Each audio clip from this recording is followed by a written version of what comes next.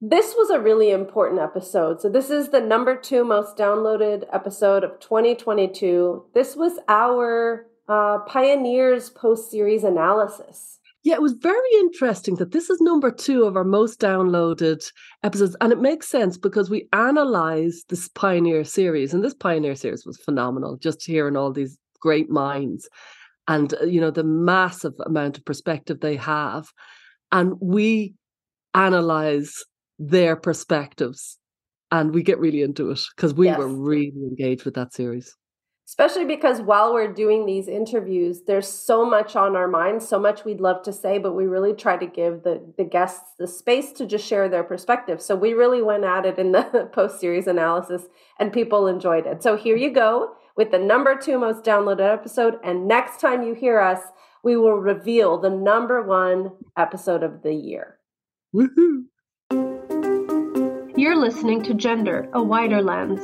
I'm Stella O'Malley, a psychotherapist in Ireland. And I'm Sasha Ayad, an adolescent therapist in the United States. Since 2016, my practice has been exclusively dedicated to gender questioning teens and families impacted by gender dysphoria. I also work with gender questioning teenagers, and I facilitated support meetings for families and individuals who've been impacted by gender issues. We're curious about the concept of gender and how it's unfolding in the wider culture. Join us as we look at gender through a wider lens. Before we jump into our analysis, I did want to clarify something. At the very end of this episode, you'll hear us talking about taking a break. Yes, we have finished up our Pioneer series and we're taking a few weeks off, but we're still going to be releasing our patrons-only Q&As every single week. So if you are a supporter there, we thank you and we'll keep producing those recordings during this time. And then our full episodes will resume in May. There's more details about all of this at the end of the episode. All right, so here is the analysis with me and Stella. Hi, Stella. How are you?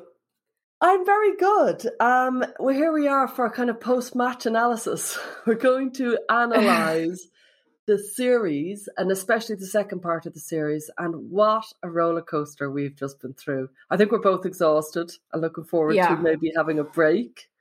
Yeah, we'll talk about that later. But first of all, I suppose what we have to think about is the people we interviewed have really, I think, Sasha, they've opened our minds. They've shocked us. We're sometimes blithering wrecks afterwards, and we've been really energized by it, but also really kind of like we've really gone to the real depths and extremes of gender and found out so much. Yeah, and I hope this hour will be enough to analyze it, and we might revisit it forever more. Yeah, in different episodes.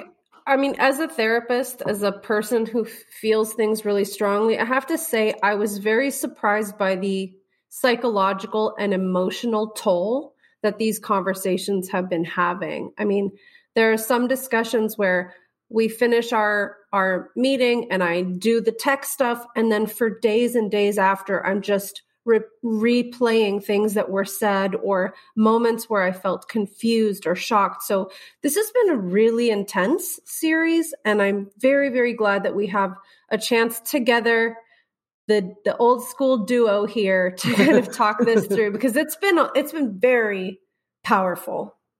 Yeah. And I'm really proud of it, actually. I'm really proud that we got those extraordinary people to interview us or to have interviews with us, and we got so much information from them. But I also think when you're a therapist, you just ask the questions that will yield the most answers. And the two of us just go into that zone. We do it so naturally without even thinking of it. And we're not challengers. We're no kind of like cutthroat journalists. We're just saying, oh, really? Is that what you think? Tell us more. And that could be presumed by people who didn't know our MO, that we're agreeing. But that's not what a therapist would never go, what the hell are you talking about? That's ridiculous. Don't you know? Right, that's not in our language. Yeah, we don't say such things. We just don't. We're so used to, there's a kind of a suspension of disbelief when you're a therapist, that you just walk into the zone of the person who's speaking and you just find out what they're thinking. And you ask all the questions to find that out. And I think that has served us very well.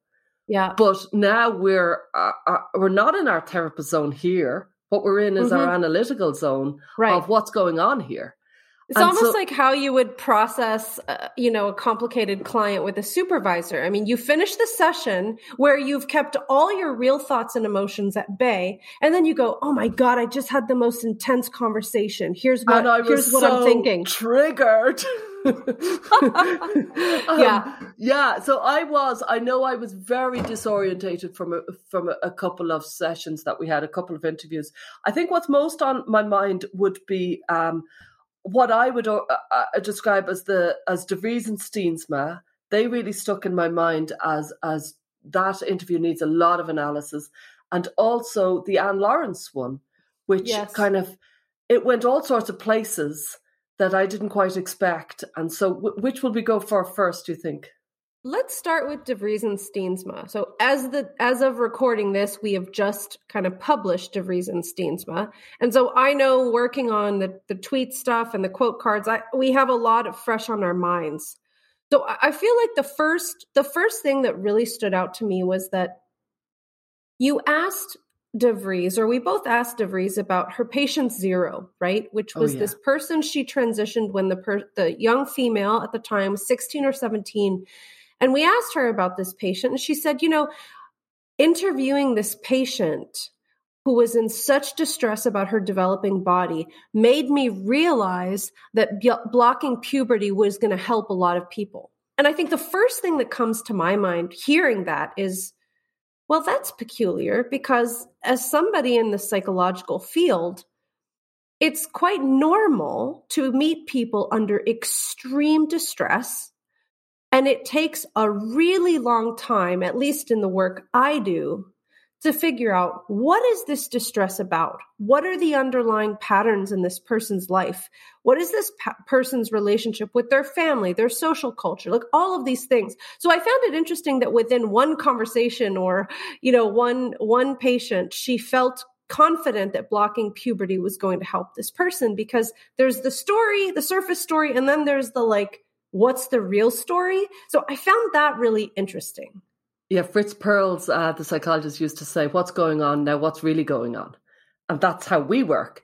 But what I thought about when she said that was, so this isn't because of some gender identity that's within him that needs to get out. This is because of distress for periods, presumably, or puberty. That was one thing that lodged in my mind. I went, that's interesting. And the second point was avoidance generally contaminates your future. And so if you're going to practice avoidance, you're kicking the can down the road. You're inevitably going to be dealing with it. And you've actually created a bigger problem by making it bigger rather than counseling them as it's happening and let them deal. Like, where was the puberty blockers? It was going to come. The issue was coming on one level or another, as in your body is about to develop. It's going to develop, and it's going to get hair, and it's going to get all sorts of things, one way or the other. So by avoiding it, and they could say, well, that was to do with maturity, but it didn't turn out to be to do with maturity, because 98% of them ended up cross-sex hormones, or maybe 100% of them. So that avoidance tactic just seemed so anti-psychological. And I thought, well, if the entire premise of patient A was because of avoiding puberty, how the hell did we get so mixed up into gender identity? Why couldn't we call this the spade what it was, these were very distressed people who were afraid of puberty. I've often thought of the phrase puberty phobic. A lot of them they're afraid of their puberty. They're afraid of growing up. And why aren't we calling this what this is? Maybe this isn't anything to do with gender identity, and maybe this is a huge fear of growing up. And I think that's such a good point. And presumably too, I mean, when you have a 16-year-old, there's so much going on. A big thing that we didn't really ask about was, sexual orientation, because we know that gender distress can be actually a normal, distressing, but normal typical part of later consolidating homosexual identity. So I think about this 17-year-old girl what is going on with her? It's kind of making me think about Susan Bradley when her patient zero transitioned. And later on, she said, if I had gone back in time, I would have introduced her to like a group of a lesbian support group or something to meet other women. So, I mean, when I think about DeVries as patient zero, I have so many more questions, and her answer didn't really satisfy those questions. She basically just explained this person was distressed and we knew how to stop the puberty. Yeah. And further, another patient that Susan Bradley described was a patient who fell in love, who was gay, and everybody thought was going to transition. Everybody was completely happy that they were going to transition. This was a trans kid who was going to transition. And then that child fell in love and went, oh no, It's all right. I don't need to transition. It's cool. Mm-hmm. Off I go. And it's like, oh, wow, because that's a game changer. That stops everything. That literally, because honestly, I do believe in the healing power of love. And I know I sound very, I'm in dangerous ground when I talk about it, but it changed my life at a pivotal time. And I think it's very healing. I think it's very healing. Well, isn't it sad that you feel like you're on dangerous ground to talk about love? That's really sad. I couldn't agree with you more. And just to go back to this patient zero, a really important question you asked about was the long-term follow-up, because we don't have studies with long-term follow-up, but we do have case studies. This one. And so after 20 or 22 years of transitioning this kid at 16 or 17, they followed up with this female person who had terrible shame around their genitals and had only attempted kind of a relationship once and it didn't work out. And so essentially this person, I mean, to be fair, we don't know overall how happy this person was, but they failed in relationships, so to speak, and they had great distress around their genitals. And when shame. you think about this, shame and kind of distress about their genitals. And when you asked about this, they said a couple things. They said, first of all, well, it's body dysmorphia. So they believe in some very interesting compartmentalized way of looking at the world that the gender dysphoria was cured, but now they have genital body dysphoria, which we could talk about that for like 2 hours alone. And also, they said, well, the person didn't regret it. And you said something important about regret, which is most of the time regret is not a meaningful way to assess if something was a good idea, because people invest everything into going down the path that they started. And this is a path with incredibly serious consequences and implications, and there's no turning back. Yes. So you would almost never find a person who goes down the regretful thinking path, because what other choice do you have? You have to keep going. You're here. What are you going to do? You're in your 30s or 40s.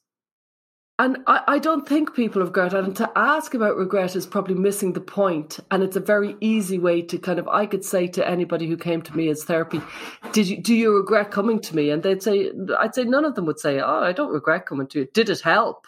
Would be a much more apropos kind of question.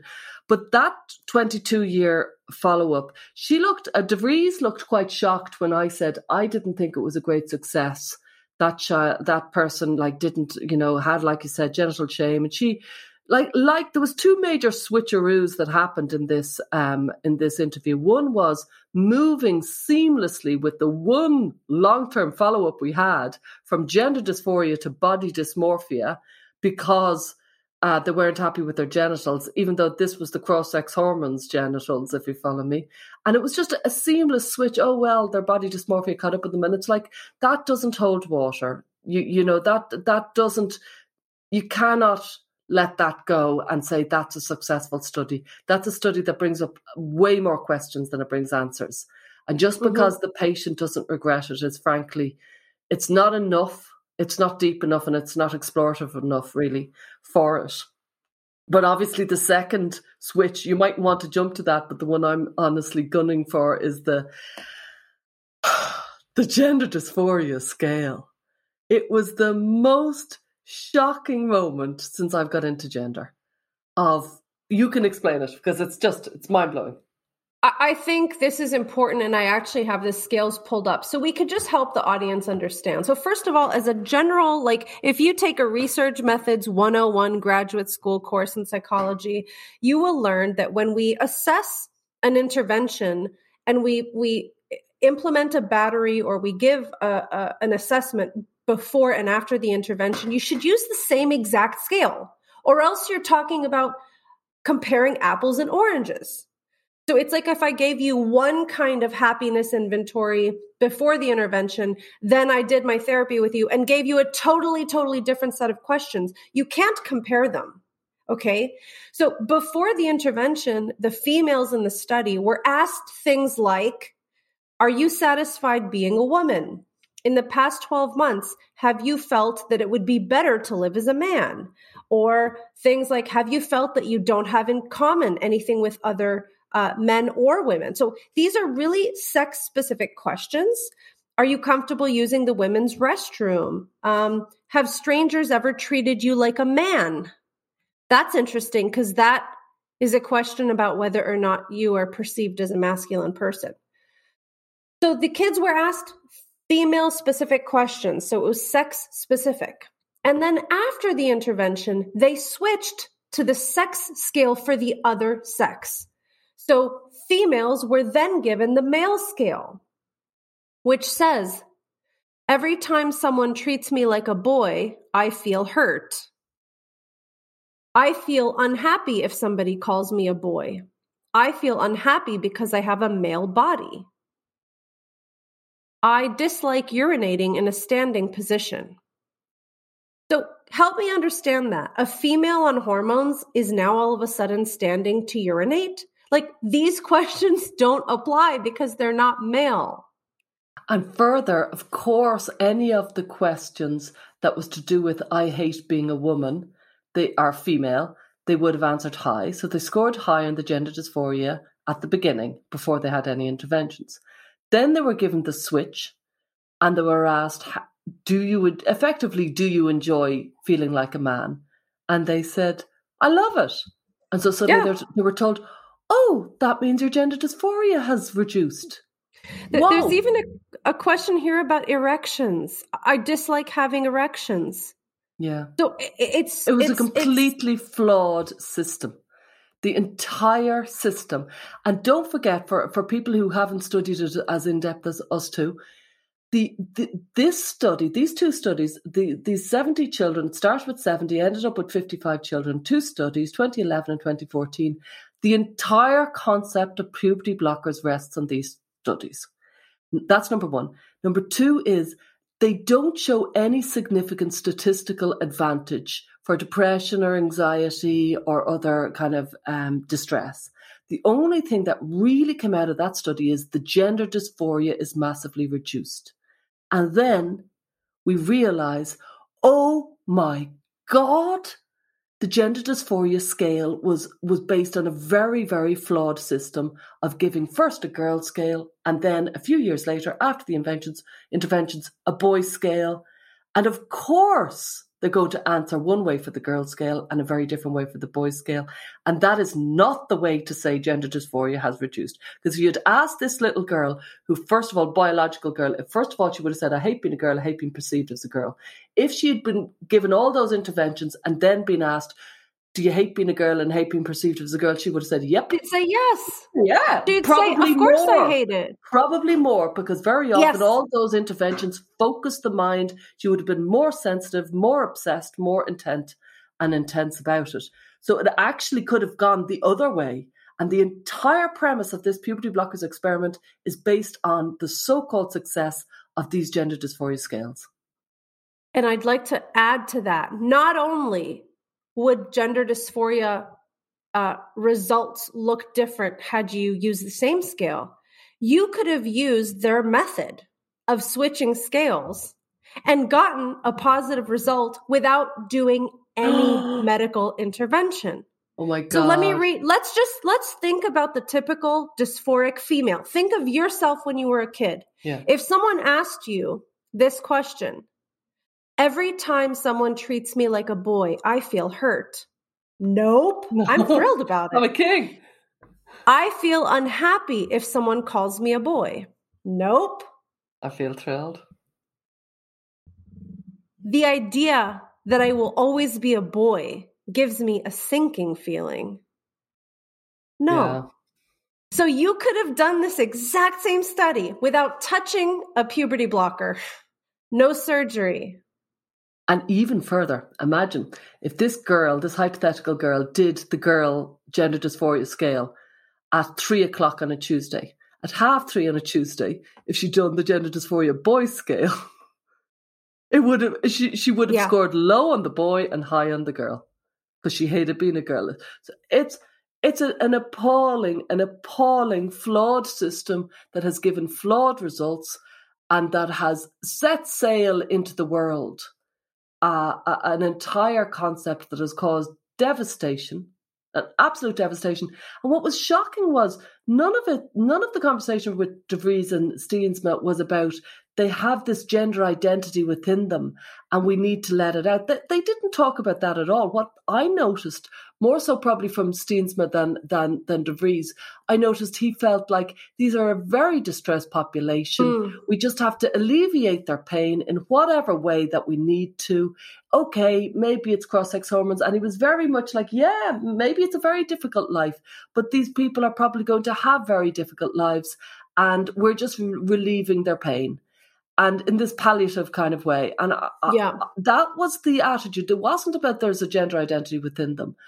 And I'm like, okay, so you started the entire concept and this was about relieving pain around puberty and then became relieving pain around these people who you honestly, as far as I could see, they honestly didn't think had much ahead of them. I remember I said something about whether they might have been married. And I know marriage is a basic kind of measurement, but Steensma very much took me up in it and said, these people aren't going to marry.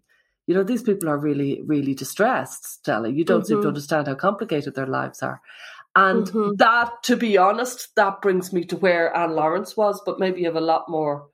Yeah, no, I do have more. I mean, I found that interesting because there was the argument that these people are so unusual, which goes back to the exceptionalism of trans that you often talk about. They're so unusual and their disorders are so severe that to expect a normal romantic life, that's a tall order. Why would you expect that from such distressed people?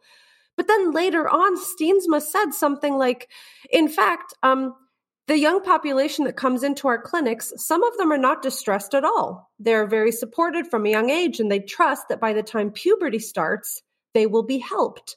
So actually, some of them are absolutely not distressed. Yeah. So that was combined with what Steensma had been talking about was mind-blowing because you're basically saying the super distressed get it, the not so distressed get it, puberty blockers for everyone.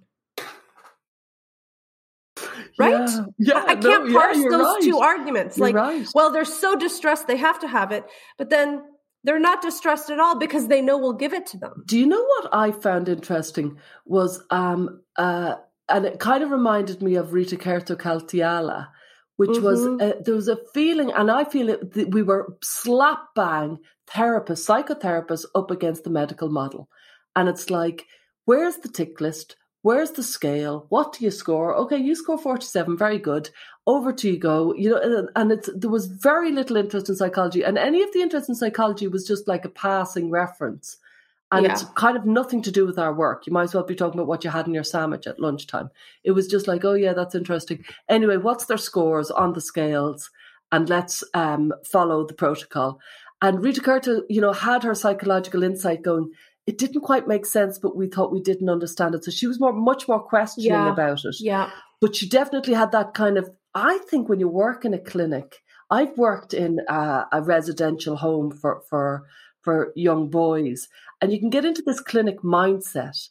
And I feel, frankly, I didn't like the experience because I felt it was a very us and them. We're the healthy ones. They're the distressed ones. And it can feel quite derogatory. And I felt it was very much the clinic mindset that we were hearing. They're over there. What's their number? What's their scale? Let me see. Yeah, okay. And they just didn't have very much interest in seeing that these are real people who have wives or who have mothers, who have sisters. You know what I mean? Yeah.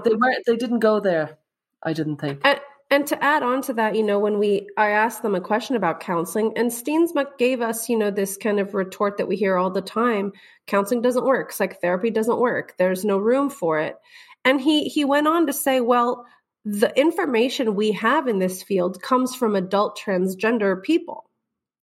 So he said, when they report puberty was so hard, it would have been nice to have puberty blockers. That's something that, if you're not paying close attention, can seem like a very reasonable deduction. But actually, there's some assumptions built into that which we can't actually make ethically. First of all, the assumption is that none of the children that they're treating could have ever outgrown their dysphoria. So the children we're seeing are exactly like these adult transitioners. So again, I think the question of existence is not at all a big enough concern the way they are looking at this. And then secondly, the assumption is that the adult person and their recollection of puberty is a good basis on which to predict what's going to happen to these kids. So again, like as though they're the same exact person.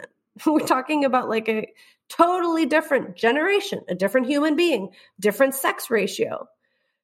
And then also, like we talked about earlier, that an adult who is transitioned and has invested so much can somehow retroactively guess that earlier intervention would have been helpful, but really they don't know because they're only who they are now because everything happened at the time that it did. So you can't know that. It's kind of this sliding doors kind of idea. Oh, if I'd had a different mother, I would be this. And if I had if I'd gone to a different school, I would be president of the world type thing. And it's like, really? Are you sure about that? Because maybe you would have been exactly who you are. And maybe you would have still, worse. I mean, we don't or a hell of a know. lot worse. Maybe you would have been distressed and obsessed, and in a very different way. And it feels, frankly, and I know I won't be liked for saying this, but it feels a little bit privileged when you've got your fertility and you've had the benefit of sexual development and the ability to orgasm, to be able to look back and say, I would give it away, and therefore we should take it from other children, and their ability to have children is reduced or eliminated, and to have a good sex life is reduced or eliminated. It feels so inappropriate and so magical thinking, and it doesn't have a place in serious psychological support for somebody. Yeah. It's a total hypothetical. I mean, it's a complete hypothetical. It's like one of those, if Hitler had been shot, it's like, you can't even, it's interesting to talk about in a pub, but that's as far as it goes. It does. Do you have more to say about that? Because it really reminds me of where Anne Lawrence went. Is there more to say about DeVries and Steensma? Because I know we could talk about DeVries. We could talk about them forever. We spoke about them for the entire last week. Let's keep going. Let's talk about Anne Lawrence. I tell you, and we might go back, and we'll probably go back many times. But the thing about Anne Lawrence, which I thought was fascinating, there were so many things. For starters, it was a lovely conversation. It was very interesting. And then in the last 10 minutes, it suddenly went left. It suddenly went to a very different place where she said that if she was speaking to somebody who was 14, that she would suggest that they should castrate themselves with a scalpel. And it was so shocking. It was like, I wish it had been said at the beginning of the interview, because we would have explored it in so many different ways. Instead, it was said at the very end, where we went, literally both our mouths kind of dropped and was like, what, really? And then I think of DeVries and Steensma and their attitude, and it made me think, okay, so this is the thinking, if you follow me. This is the zone everybody is in, where me and you aren't in that zone, Sasha. And it also made me think about obsession and how much of this is OCD, rumination, and, obsessional and obsessive and compulsive behavior. And why don't we bring that into this?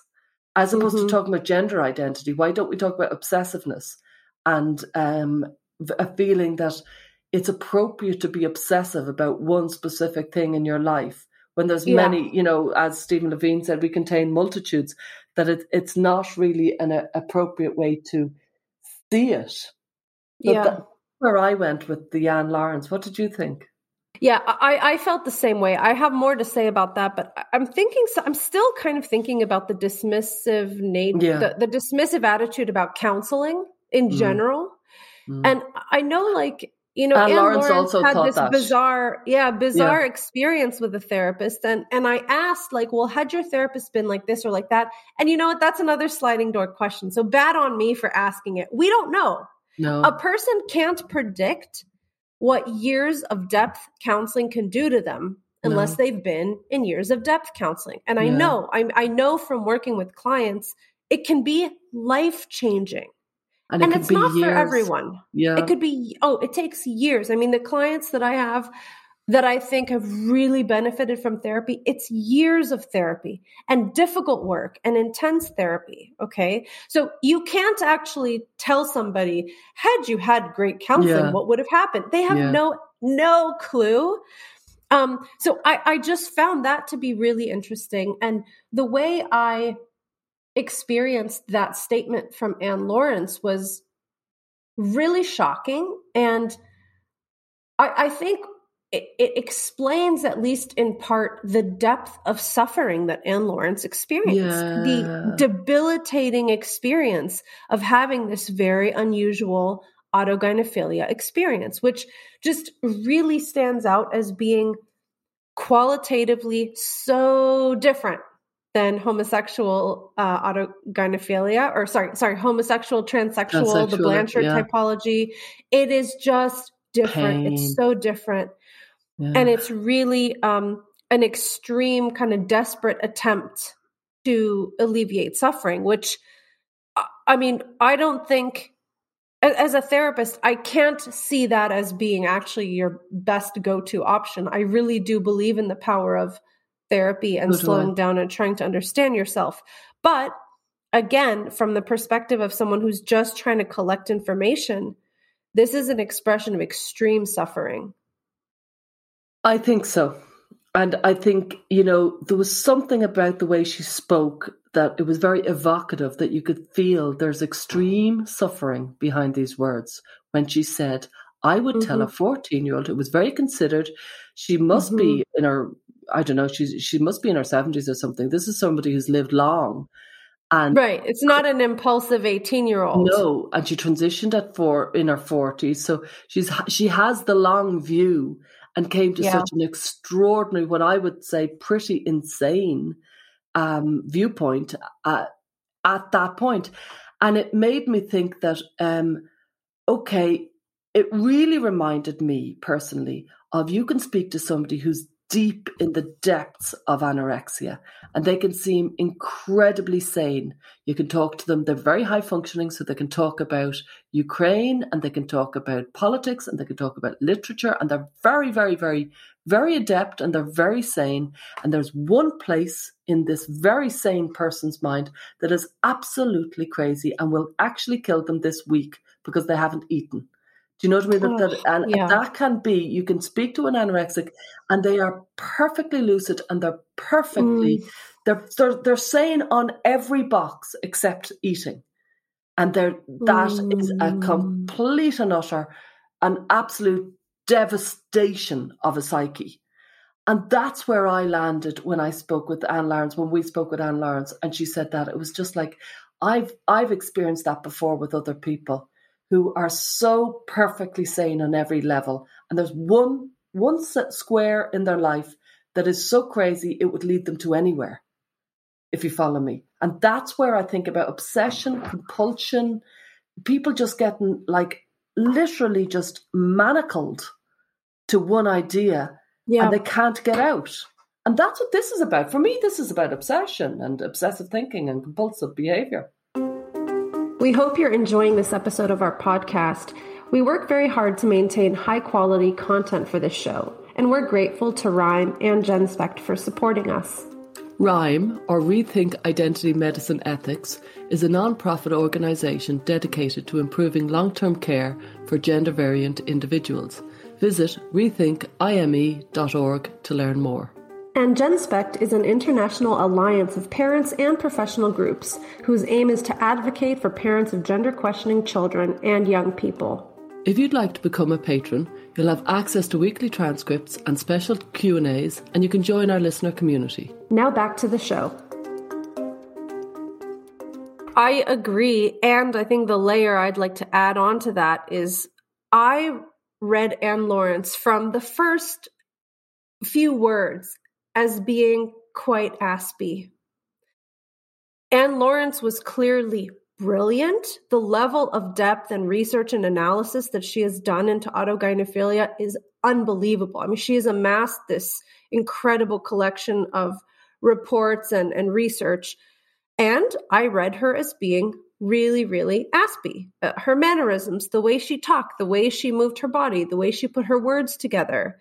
And that kind of obsessive rejection of like a body part or a specific idea or something is not unusual in really intelligent aspy people. And I'm not in any way claiming to diagnose anybody. I'm just saying my kind of visceral reaction, and from years of working in the field, this is how I read Anne Lawrence. Okay. Definitely. And I'm thinking about what Susan Bradley said. You know, she talked about how the patients that she used to see, they were originally kind of all labeled borderline. And now she looks back and she thinks these are probably high functioning autistic people. I know the word high functioning is even controversial, but let's say low support needs autistic people who are doing otherwise really well, for the most part, can engage socially like everybody else, but have these certain traits. And I think I really believe this is the missing piece. And as Hakeem thought so, and Susan Bradley thought so, and I really feel like this is the piece that we need to understand better, to look at this experience of gender dysphoria and perhaps kind of add a layer of complexity and understanding to it. Yeah, I think you're right. I think Susan Bradley was very interesting about the moving from BP from borderline personality disorder over to autistic traits, or else ASD on the spectrum. I do think that, you know, we're not finished with our autistic diagnosis framework, and I think so much has to be done. And I think, you know, in 10 years or in 15 years, there's going to be much more, I hope, much more maybe categories within this huge spectrum, which frankly, you know, they say often you've seen one more autistic person, you've seen one autistic person, because they're all so different. But some of them have very definite common traits. And if there was a typology that people could refer to, and I know they did away with Asperger's, and I think it's a pity that they did. Yeah. But I think people could recognize themselves. I'm not into diagnosis. I don't really like it. I find it quite limiting. But I do think, one, we need way more typology around autism. And two, will we come up with a whole new kind of diagnosis that will be around obsessive thinking and high functioning kind of abilities, but obsessive thinking and high functioning abilities doesn't, you know, maybe autism, maybe everybody's going to write into me and say that's autism, but maybe we don't know what point in history we are in any one of these diagnoses. We don't know what we're going to come up with in the next 10 or 15, 20, 30 years. And I look forward to it. Do you know one thing that occurs to me that it's kind of part of this? Susan Bradley gave a very good analysis of the long picture, and so did Anne Lawrence, as in they've been doing it for 50, 60 years. They really, really knew their stuff. And I'm there thinking everybody is kind of presuming that the Dutch have it right. And the UK, I know the CAS report came out today when we're recording today, but the interim CAS review came out and said that the UK Tavistock, which is the largest gender clinic in the world, aren't being as careful as the Dutch. And the implicit assumption is that the Dutch are being very careful. And you hear it often about the American model, it's not as careful as the Dutch. And yet when you and I, Sasha, when we spoke to De Vries and Steensma, I didn't get this strong feeling that the Dutch were this super model that we all needed to be chasing. I felt, no, that they set the model, and actually the UK and others are following it. I'm not convinced. There is acknowledgement for psychological treatment, but there didn't seem much emphasis.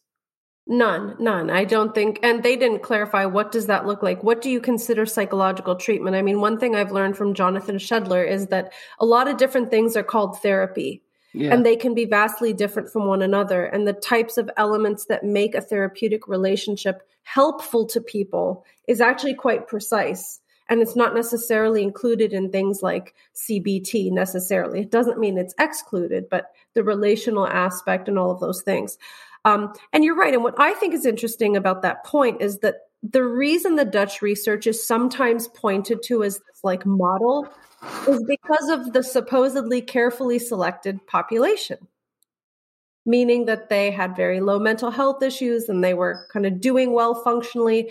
And you were right to point out there was clinically insignificant changes in functioning. The changes that we saw in the Dutch study between their functioning pre and post intervention was so minor, it's barely even noticeable on a scale. But it was interesting that when you asked them about their carefully selected cohort, they said, no, they weren't carefully selected at all. It was like the first come, first serve.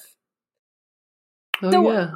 I think that's interesting. I don't even know what to make of it. I don't really understand. It felt defensive, but I don't know why. I don't know what they were defending against. I think, let me just say something, one more thing about the Dutch. They didn't know who we were when we interviewed them. They've never listened to any of our podcasts. I was thinking that they were probably Googling us. Certainly, I thought Steens was Googling me as we were talking to him. So I think they didn't know what angle we were coming from. And the way they perceived some of our questions, I think they thought we're more activist and more social justice oriented, and we're more affirmative oriented. And we were critiquing them for not being affirmative enough, because when they said, no, this was just first come, first serve, we didn't carefully select them. I think what they were trying to say is you can indeed apply our research to the current population. They don't need to be carefully screened. I don't know. I'm guessing. Because, of course, we're now mind reading. Yeah, but the way they said, no, they weren't carefully screened. We didn't select them. They were just the first people who came to the clinic. They were definitive about that. They were definitive. This was consecutive selection. As soon as they come in, you're next in the study. You're next in the study. And they definitely thought we might be more kind of, I don't know, zealous on some level. Because I remember when we were talking about the scales and I was getting very hot and bothered about the scales. And Steensma consoled me that, like, yeah, the non-binaries wasn't attended to and that it needed more attendance. And I was like, that's not where I'm landing at all. Yeah. And then I do remember when we pushed them yet again on the scales, Steensma definitely said, well, the good news is we're not using that scale anymore. And I thought, okay, that's kind of qualified good news, because yes, that's good news. However, the entire premise of this experiment is based on studies that are referring to these two flawed scales, which effectively he was implicitly acknowledging as not being appropriate, because now they're not using those scales. It really felt as though they started with the hypothesis that these kids need these interventions. Not because of gender identity, though, but because of distress, I think, in puberty. Is that right? The distress avoidance kind of attitude. And then design the study in a way to try and elicit such results. If they truly wanted to be neutral and inquisitive and find out what can we do to intervene with this dysphoria, they would have had a control group. Oh, yeah.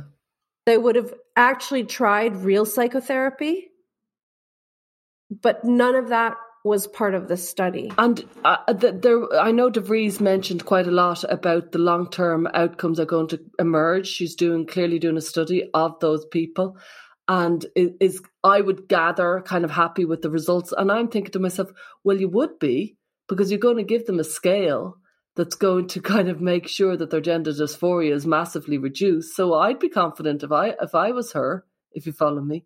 And I kind of think that's not fair, because if you look at that only follow-up that we have, I think there's a lot of complexity being missed. And I did feel speaking with them. This is clinical language. This is from the clinics, and it's very much, forget about the complexity. Let's just talk about they seem happy enough. We've alleviated the pain. Next. That's right. Yeah. It felt really dismissive to me. And I think I even asked a question like, are you saying that these individuals can't expect to have a normal, healthy life? And it just felt like they hadn't really thought through what if the whole premise of this is flawed? Like, that question keeps coming up for me. And we didn't get to ask them, so wait a minute, what do you think gender dysphoria is? And what do you think of gender identity? What is a gender identity? Because apparently, I think Steensma is now really interested in research on non-binary identities. Like, well, what does that mean? They did say, the binary has really changed. Yeah. Like, are you saying that you agree with the binary changing? Like, it felt like they were kind of riding on the wind, like whatever's next. It felt to me a little bit, I'm from Ireland and they're from the Netherlands, and we're small countries. And it felt to me like they had landed in, because of their studies, 2 studies, let's not forget, 2 small studies of the same population, and they'd suddenly become world-leading experts. And they felt thrilled, as you would. Absolutely extraordinary place to be in your work. And they were protecting it. And they were very pleased with themselves, is how I felt. And they were rolling with everything that rolled with their work, if you follow me. And I can imagine how you'd be in that position. You'd think, wow, everybody just loves everything I'm doing. This is great. Yeah. And you're kind of going, oh, okay, yeah, maybe everything we're doing is perfect. And actually the non-binary and the trans explosion has gone our way. Well, who are we to question it? Look at the results. The results are great. And then think of somebody like Steensma de Vries meeting somebody like Anne Lawrence, and they'd all agree with each other. And they'd all tell each other that it was all perfect. And that must be WPATH enacted. It felt to me, yeah. Yeah, I'm remembering when they were talking about the early days of blocking puberty. And I think she was saying that Cohen Ketenis said, in order to come investigate this with me, we just need open-minded people. Yeah, that was very interesting.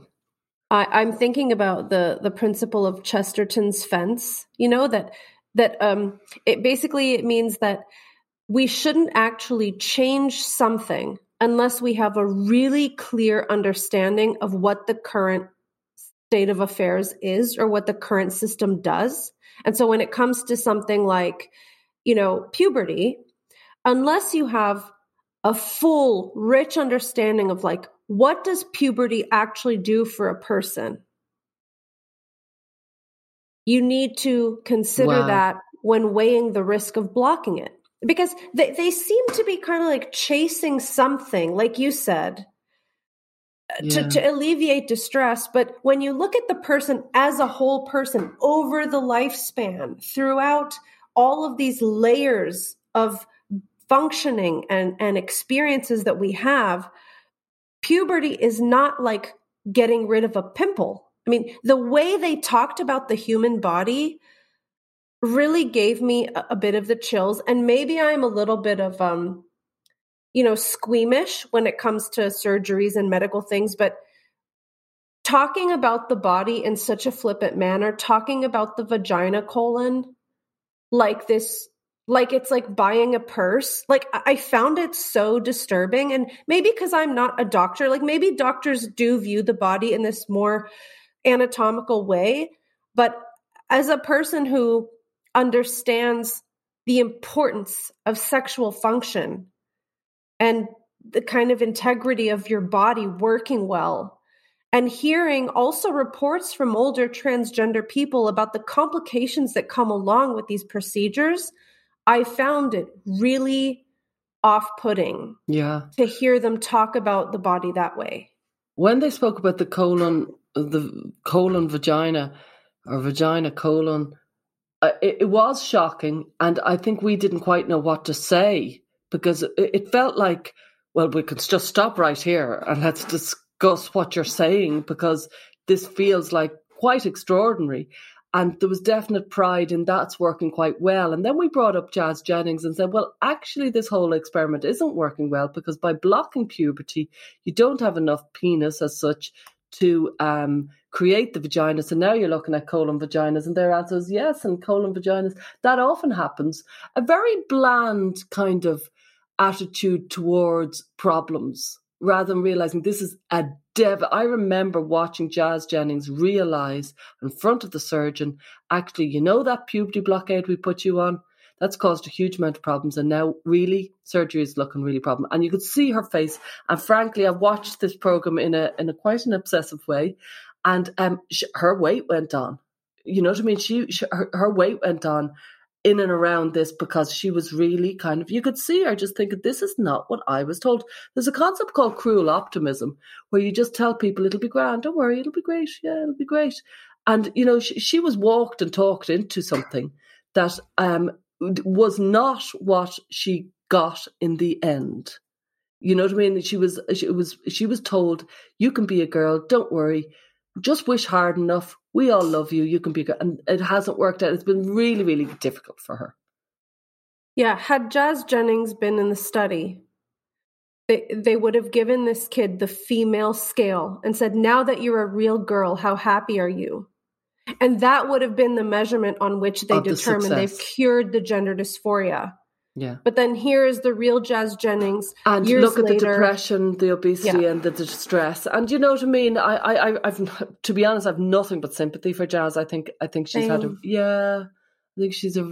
really hard passage. She was told it's easy. You can just be a girl, and she was 4 and went, okay, great, because you're allowed to do that when you're 4 because that's magical thinking. I think as well when we talk about De Vries and Steensma and Anne Lawrence. And then you think, and then Az Hakim had his circles, you know, his therapeutic groups. And it's like, okay, De Vries and Steensma and Anne Lawrence, there is another narrative. Enter Az Hakim with the group therapy that mixed people who had trans for years and people who were thinking of transing. And God bless Az Hakim for having the kind of the intelligence to do this. And not having that slightly, I can't think what is the word.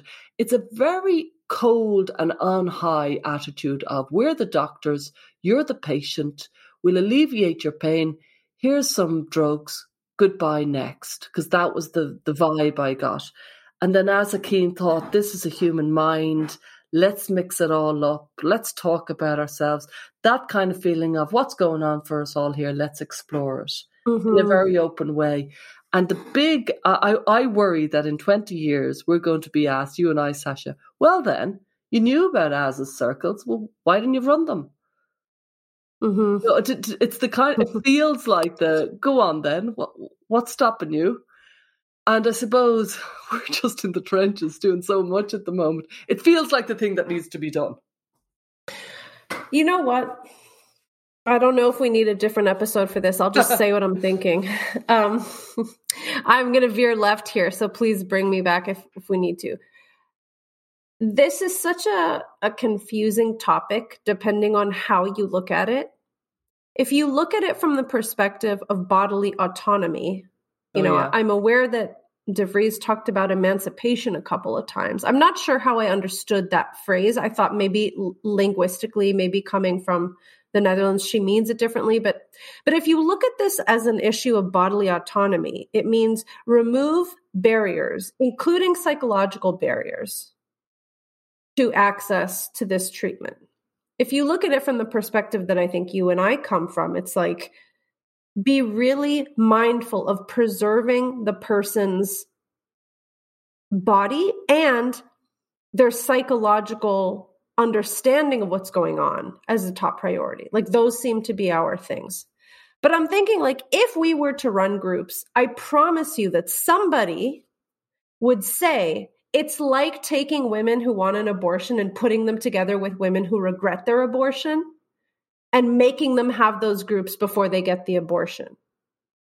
Do you see what I'm saying? Do you see how there's a parallel there depending on how you look at it? I do, yeah. It's almost like the detransition is treated like an ex-gay person or something like that. Yeah. I don't agree with that framing. And I'm so glad actually that detrans awareness would have already happened when this goes out. But I'm so glad we're starting to raise more awareness about it. But depending on how you look at it, you could say, why are you trying to scare trans kids from transitioning? Well, these weren't detransitioners he had in his group. These were people who were having difficulties with their transition. Fair enough. Yeah. They were, that's true.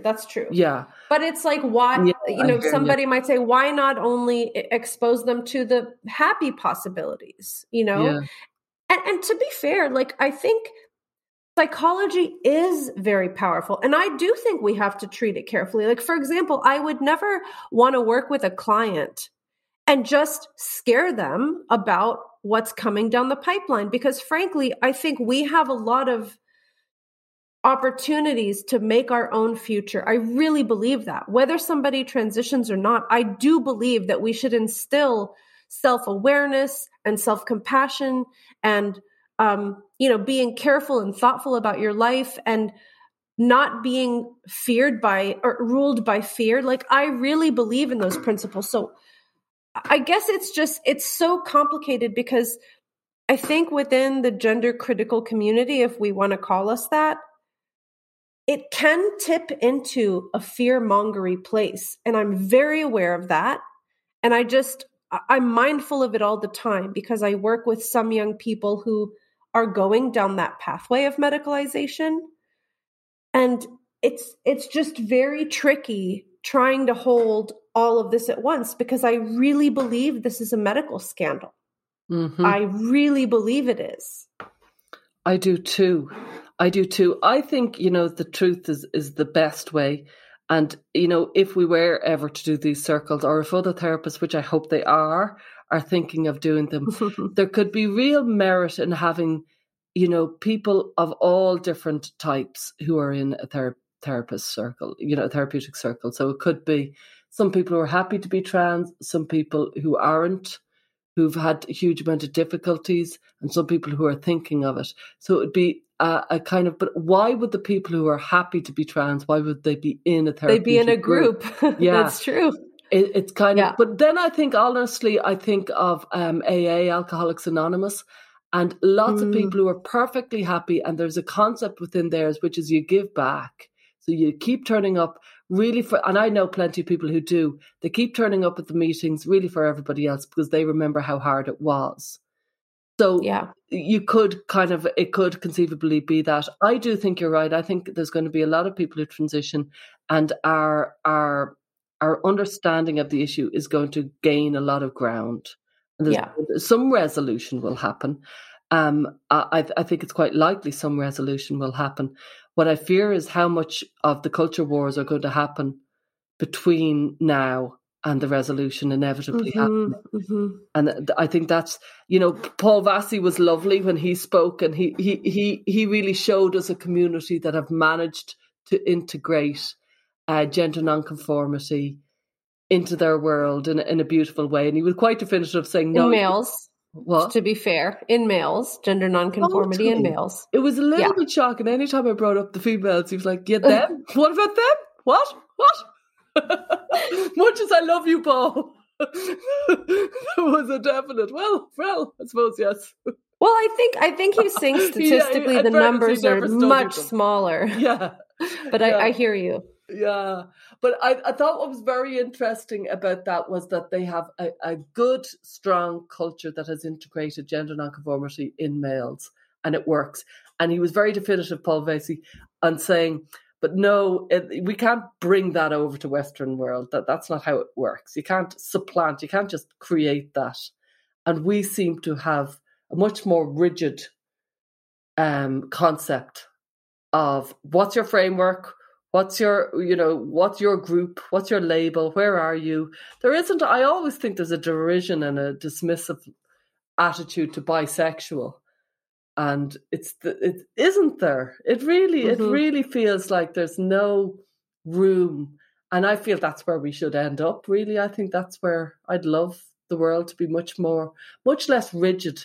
And I feel it's a very male framework, this whole, who's the homosexuals, who's the heterosexuals, hands up, into your corners you go.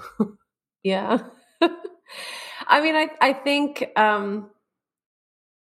you're right, but also, I mean, you've touched a lot on the medical model. I think the difference in Samoa is that they don't medicalize this identity. It's not medicalized. Yeah. And the levels of body dysphoria seem to be lower.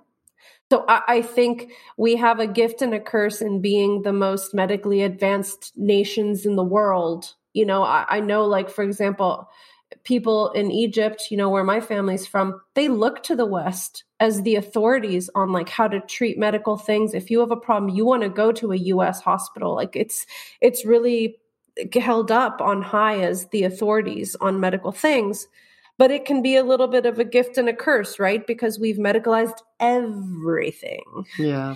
And so we have a lot to learn actually from different kinds of cultures and different ways of thinking about nonconformity. I felt our discussion with De Vries and Steensma was the medical model versus the developmental model. And it was a duel between the two. And that was ultimately... And I favour the developmental understanding of things. But what jumped out at me with our conversation with Paul Vasey as well, and I think we kind of floated over it, and I'd love to if we hadn't, was when he brought up Laurel Hubbard and the weightlifting. And he said, you know what, in Samoa, they weren't happy with that. The Prime Minister actually spoke out about it because Laurel Hubbard, who was a privileged, white, rich, middle-aged, born biologically male person, beat two Samoan weightlifters. And I remember that extraordinary picture of the two Samoan weightlifters. Women, Yeah, women, to the left and the right of Laurel, who had won the New Zealand championship for weightlifting. And they both had their faces down and they both looked furious, and it felt very race. It felt, oh my God, it just felt really regressive. What was going on with this white man in the middle? Well, that's what I perceived it. Now, I'm sorry if I offended him, and maybe, Laurel Hubbard is whoever Laurel Hubbard is. But that's how I saw that. And I was really shocked when Paul Vasey pointed out that this did not go down well in Samoa. This culture that is so good at integrating gender and integrating a feminine man, and really like the Fa'afafine are these, scenario in Samoa. They just looked at this Laurel Hubbard beating the two Samoan weightlifter females and said, no. Yeah, the Prime Minister of the country gave a statement to the Samoa Observer, which is a paper there. And he said, this Fa'afafine, or man, should never have been allowed by the Pacific Games Council president to lift with the women. I was shocked when I first heard about it. So again, this really brings together our series because we need to remember the way we understand this gender nonconformity is somewhat of a construction, not the gender nonconformity itself, but the way we understand it. And even in Samoa, where there is the Fa'afafine, they literally have a recognized third gender. They know that the biological reality of sport is so necessary to keep distinct.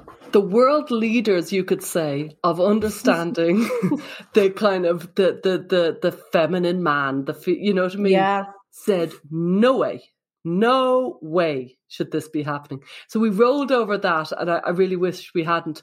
But we are coming to the end, and we're going to take ourselves a little break, Sasha. I think we're going to talk about this many more times for those of you who are interested. I've no doubt we'll be reverting to all the things we learned in this Pioneer series for months, if not years to come. Yeah. I was actually catching up with our friend Benjamin Boyce, and we were talking about the work we're doing on the podcast. And he said, so when are you guys wrapping up the season? And I paused and I said, what's a season? And he said, well, aren't you guys going to take a break? You have this season, then you take a break. And I was like, that's the best idea I've ever heard of my life. Neither of us in our 70 episodes over 70 weeks thought about this. We are insane, or we are obsessed, or we're workhorses, or something along those lines. We're definitely obsessed, but there might be and. So let me just give our listeners an idea of when to expect us back, because we are going to be taking at least, I think, 5 weeks off. We're going to take a proper break. Yes, and when that's we come good for back, our mental health. It is good for our mental health. Yes. And, I've loved doing this, but I need the break.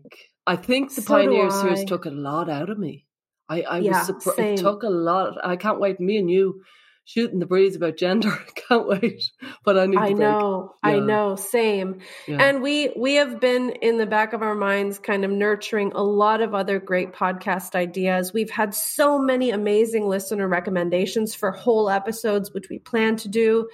And we even have some ideas of other interview series that we can do. So we plan to be back and release our next episode on May 20th. So that will be number 70. This is episode 69, Stella.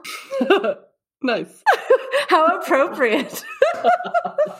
Just a little crude joke there to leave everyone off. But we're going to finish on a classy note. It's been really great to talk to all of these interesting, super experienced people. And we have so much to think about, so much on our minds. And I think having a break will give us a chance to refresh and regroup and come back with some fresh ideas. Excellent. Thanks for joining us this week on Gender, A Wider Lens. This podcast is sponsored by Rhyme and GenSpect, and listener support means a lot to us. The best way to help is to subscribe and review us on iTunes.